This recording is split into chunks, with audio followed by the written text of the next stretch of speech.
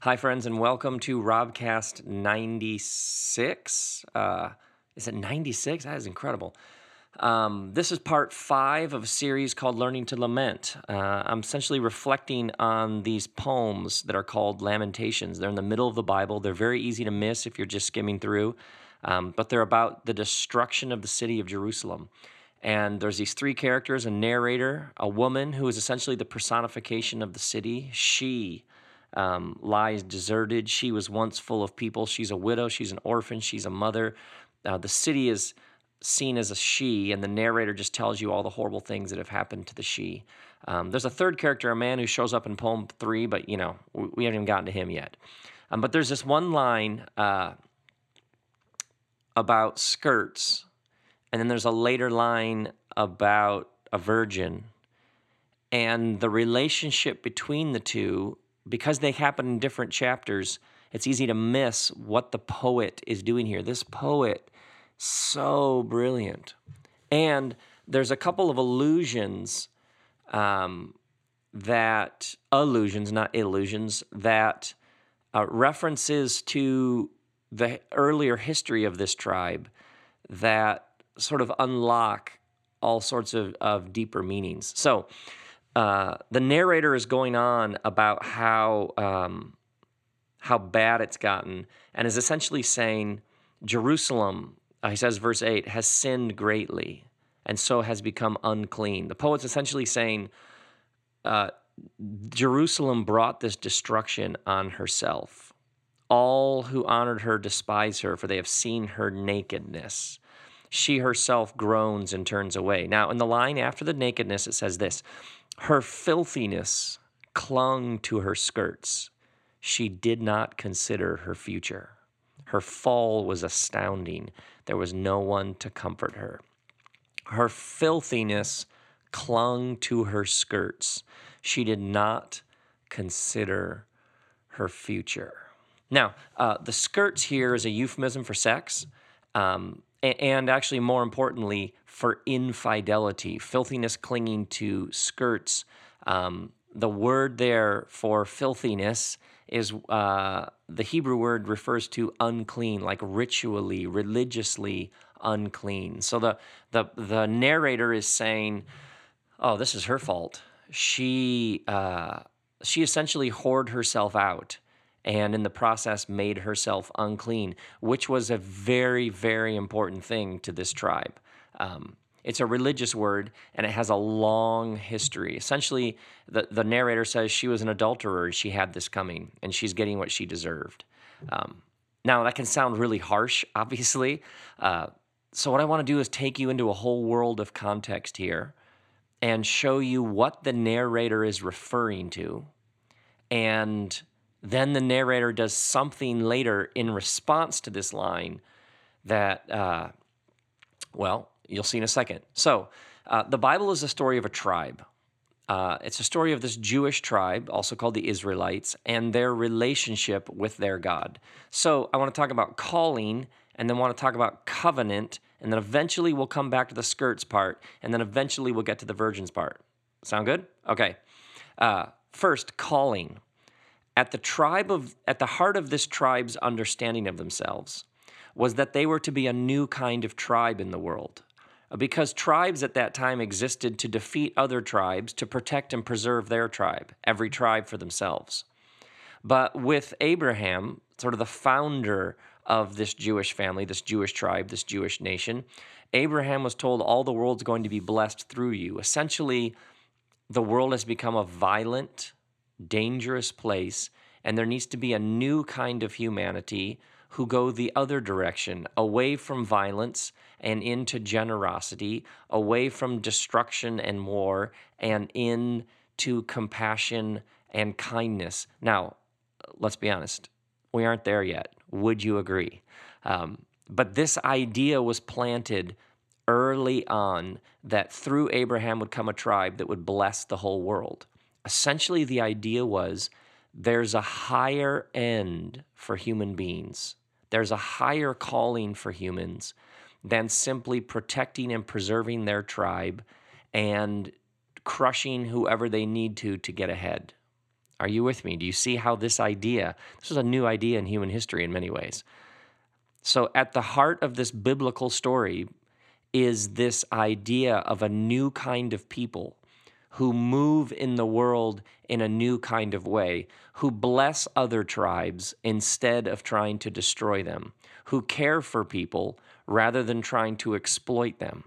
And so at the heart of this Jewish tribe, again and again, like in the book of Leviticus, leave a corner of your field for the poor among you. It means when you harvest your field, leave a corner of your field unharvested so that those who are hungry can come and get some food. Over and over again, there's this triad: care for the widow, the orphan, and the immigrant among you. This is why the Exodus story is so central to the life of this tribe. The Exodus story is about this tribe in slavery being liberated, and then over and over again, their God keeps saying, I liberated you. Remember, I am the Lord your God who brought you out of Egypt. I heard your cry when you were suffering, when you were enslaved, when you were in bondage in Egypt.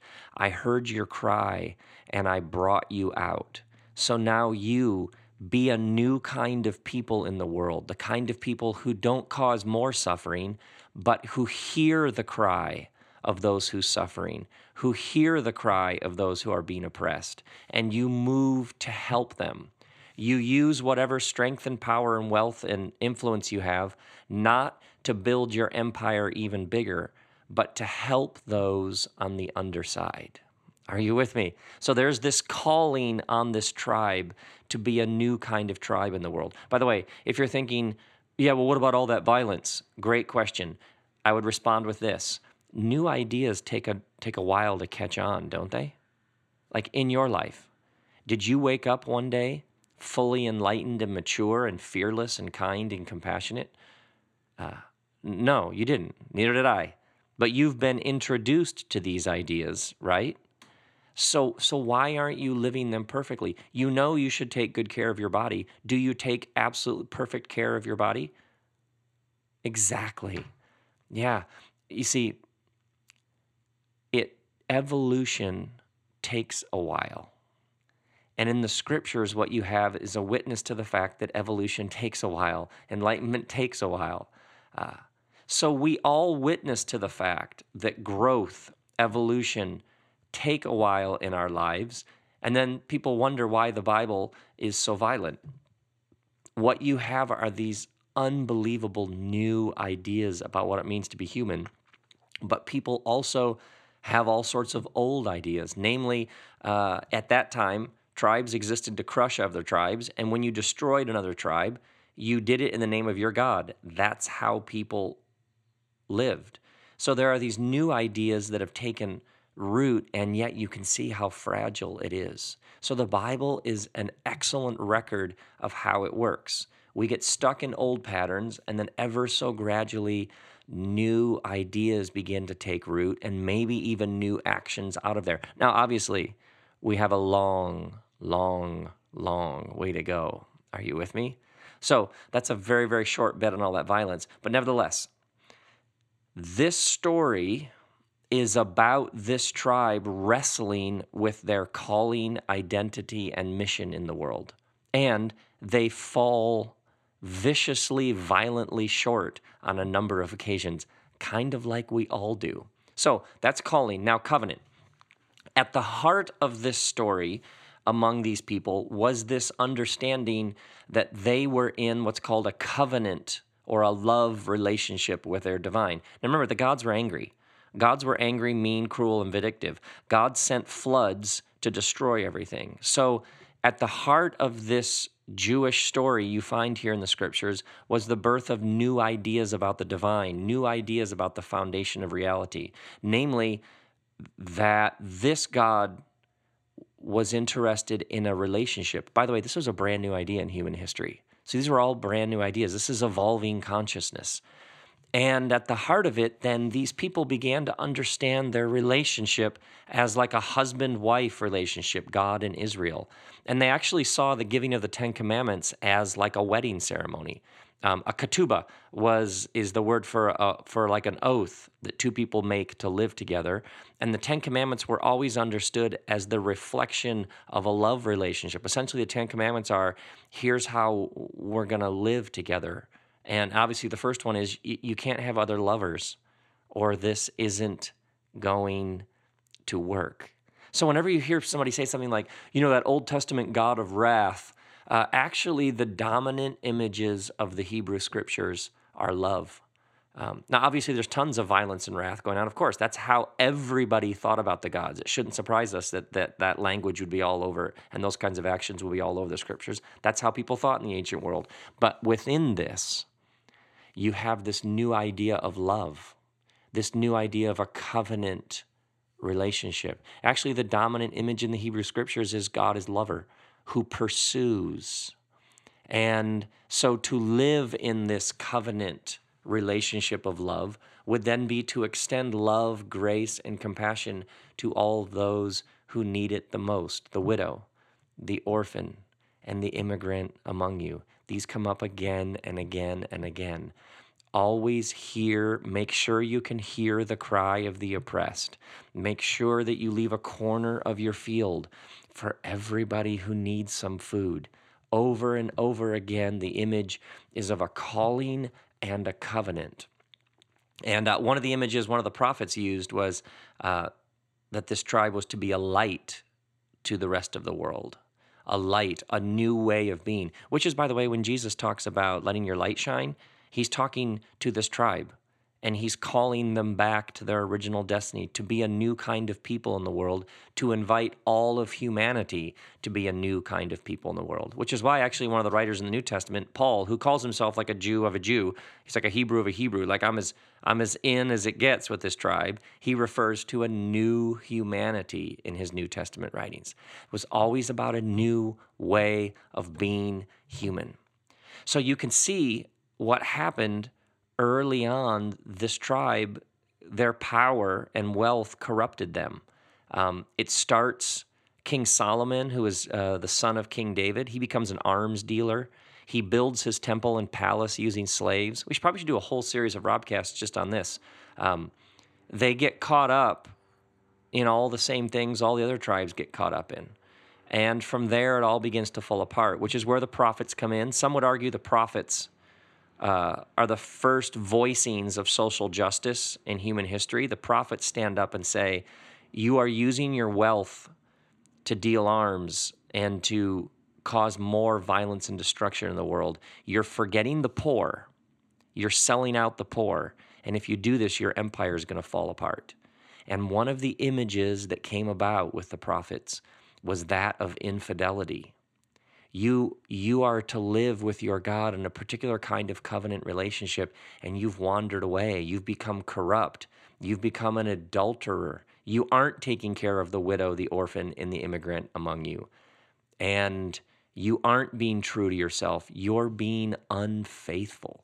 So you can see how this language of infidelity, this language of the whore, the adulterer, the language of the one who wanders away from a love relationship and gives herself or himself to all these different people. You can see how this sort of language had a powerful thing because it was rooted in love. And so a lot of what happened is these prophets rose up and essentially put this love and betrayal language to describe what was happening. And you even have, like Hosea, you have these prophets talking about how God will keep welcoming her back. So you have this personification of this tribe as a woman who can be faithful or she can be unfaithful. She can be true to who she has agreed to be, or she can be untrue to herself. And many times the prophets would simply say, if she wanders away, there will be consequences. If she doesn't, and remember, if you think about this at a military, economic, government, societal level, what they kept saying was, if she ignores and abuses and is indifferent to the suffering and the oppression within her midst, her whole empire will crumble. By the way, uh, isn't it astounding how relevant all of these? We're still talking about the same things. This system works for some people, but it doesn't work for others. And if we become indifferent when the system works for us, and so we become indifferent for how it doesn't work for others, this the same issues thousands of years later.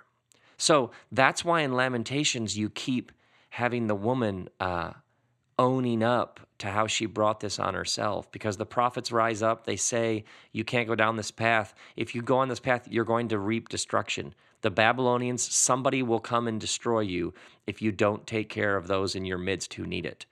What's interesting is the prophets directly connected caring for the least of these in your midst, those who are the most oppressed and forgotten and hungry and poor.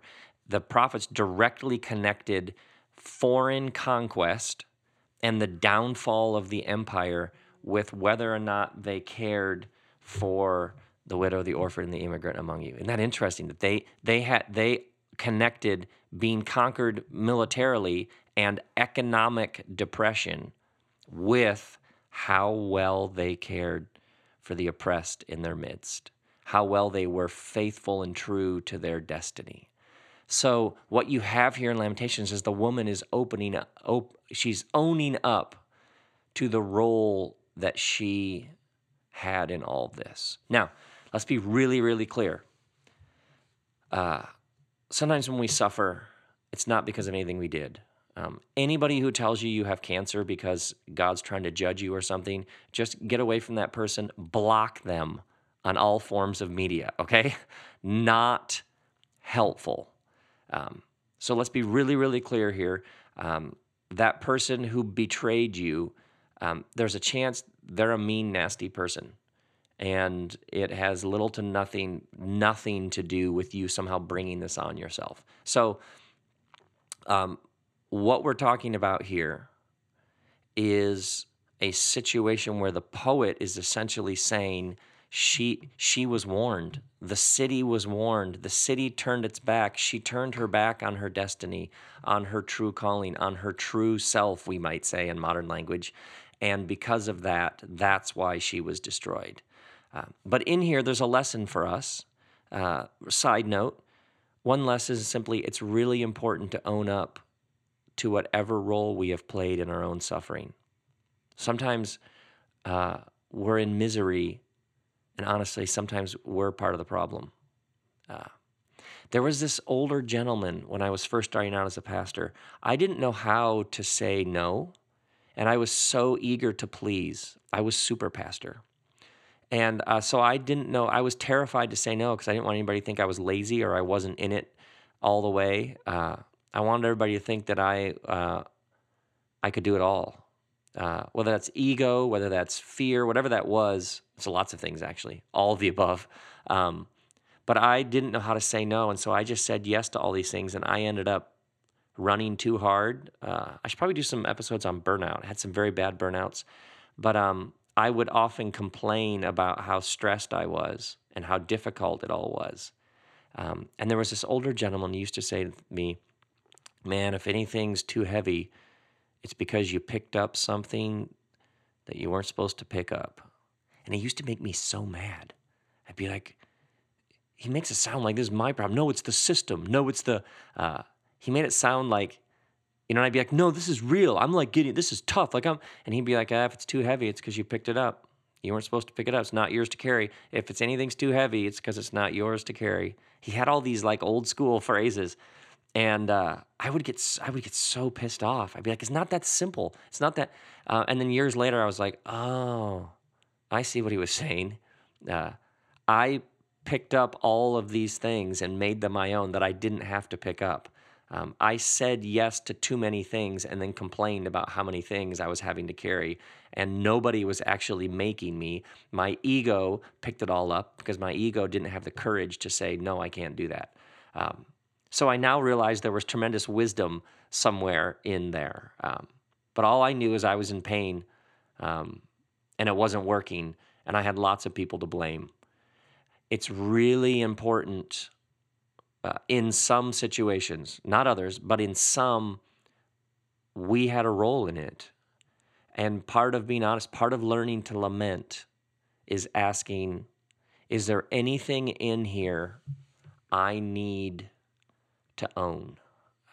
Is there anything in here that has roots in something I did? And I need to learn from it. I need to take responsibility from it. I need to make amends for it. That may be in there somewhere. In other situations, that may be an irrelevant question, but in some situations, that may be the question that owns things up. So what you find in these Lamentations poems is the woman character owns up to the role that she played. She didn't listen to the warnings. She's in great agony, but part of it is because she wandered. She was unfaithful in this covenant language that is one of the dominant images, because that's what we have. When you're talking about the divine, when you're talking about ultimate reality, all you have is images and metaphors, let's be honest. Metaphors for the mystery. So here's the interesting thing. Here's what I find so interesting. The narrator is talking about how she brought this on herself. The narrator is talking about her destruction. The narrator is naming just how bad it is. And he talks about her filthiness cling to her skirts. Essentially, she was unfaithful. She was unfaithful to the divine. She was unfaithful to her love. She wandered away. And so these images are that's what you have. You have images. These poetic images are really, but then the narrator turns, chapter 2, and he says, what can I say for you? With what can I compare you? He's no longer the passive bystander. We talked about this in the last episode. To what can I liken you that I may comfort you? And you know what he calls her then? And this is verse 13 of chapter 2. He says, to what can I liken you that I may comfort you? Virgin daughter Zion. And that's when then he adds that line from the last episode, your wound is as deep as the sea. What does he call her?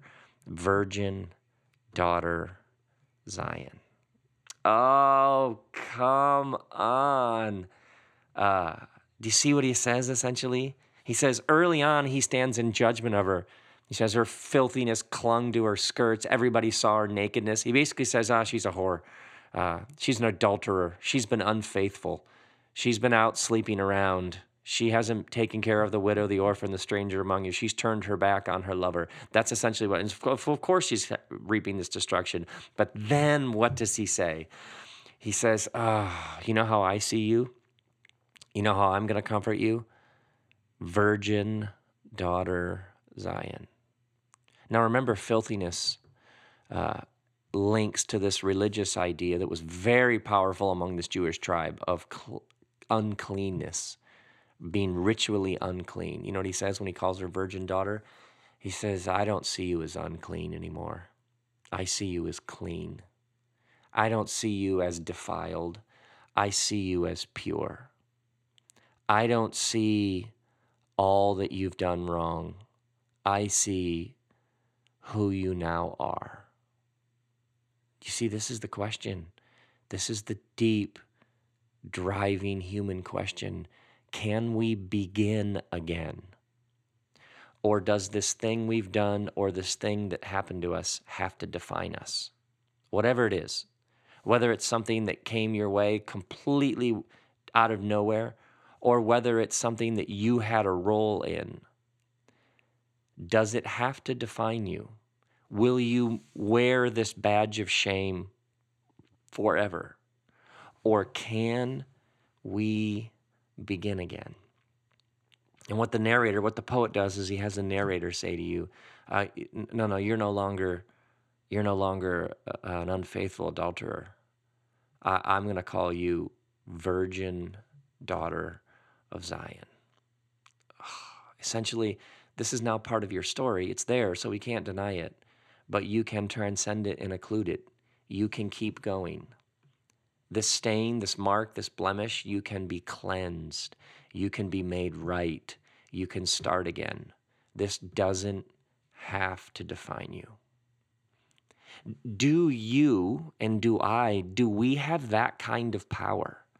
to speak a new word to someone.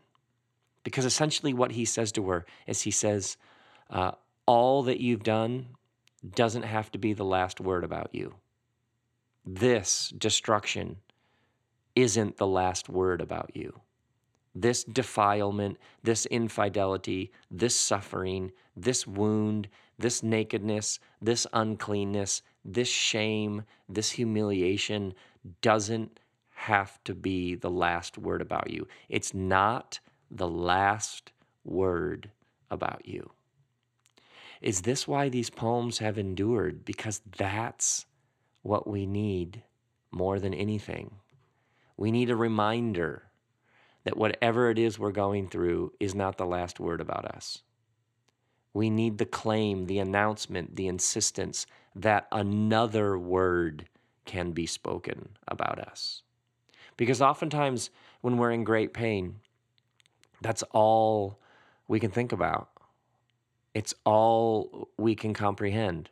We become so closely associated with the pain, the wound, the shame, the humiliation, the mistake, the relationship that blew up, the financial failure, the kid who did this horrible, whatever it is, we become so deeply identified with it. It's all we can think about. We see ourselves as that, first and foremost. We're that, and then we're a human later. But what the narrator does here when he finally cracks, he breaks, his heart melts, he can't stand it anymore, is he's no longer staying at a distance saying, you brought this on yourself. Man, the filthiness just clings to you because you're loose, you're promiscuous. No, he's no longer, he's now up close and he's leaning in and he's heard her and he's seen her pain. And then he says to her, you know what stuff I said? It's almost like he says, you know what stuff I said earlier? No. You're a virgin daughter of Zion. That no longer defines you. You can begin again. You can be made clean. You can start afresh. This thing that you've been through doesn't have to be the last word about you. There will be other words about you. And that, my friends, that is good news. All of this in some poems in the middle of the Hebrew Scriptures. Fascinating, isn't it? Is there any fresh word you need spoken about you? Is there any way in which you made a mess of things? And in your mind, as you think about yourself, that now defines you. And so you need a fresh word. You need to be reminded that you can begin again. This, whatever it is, doesn't define you. It's a part of your story. You can't reject it. You can't deny it, but you can include it. It's now part of your story, but then you can transcend it. You can keep going. And actually think about it. The people who have most inspired you are people who have been through really brutal things, and they don't ignore them. They don't refuse to speak of them, but they speak of them as if that was a word about me. That is something that happened, but then we kept going. They transcended and included, and that's your invitation to take all that pain, shame, humiliation, wound, shock, denial, whatever it was, disorientation, anger, and to swallow it up so that it is a part of your being, but then you keep going. That is the invitation. That is what we each can do. This does not have to define you. Another word can be spoken about you. And that, my friends, is episode 5 of Learning to Lament. Grace and peace to all of you.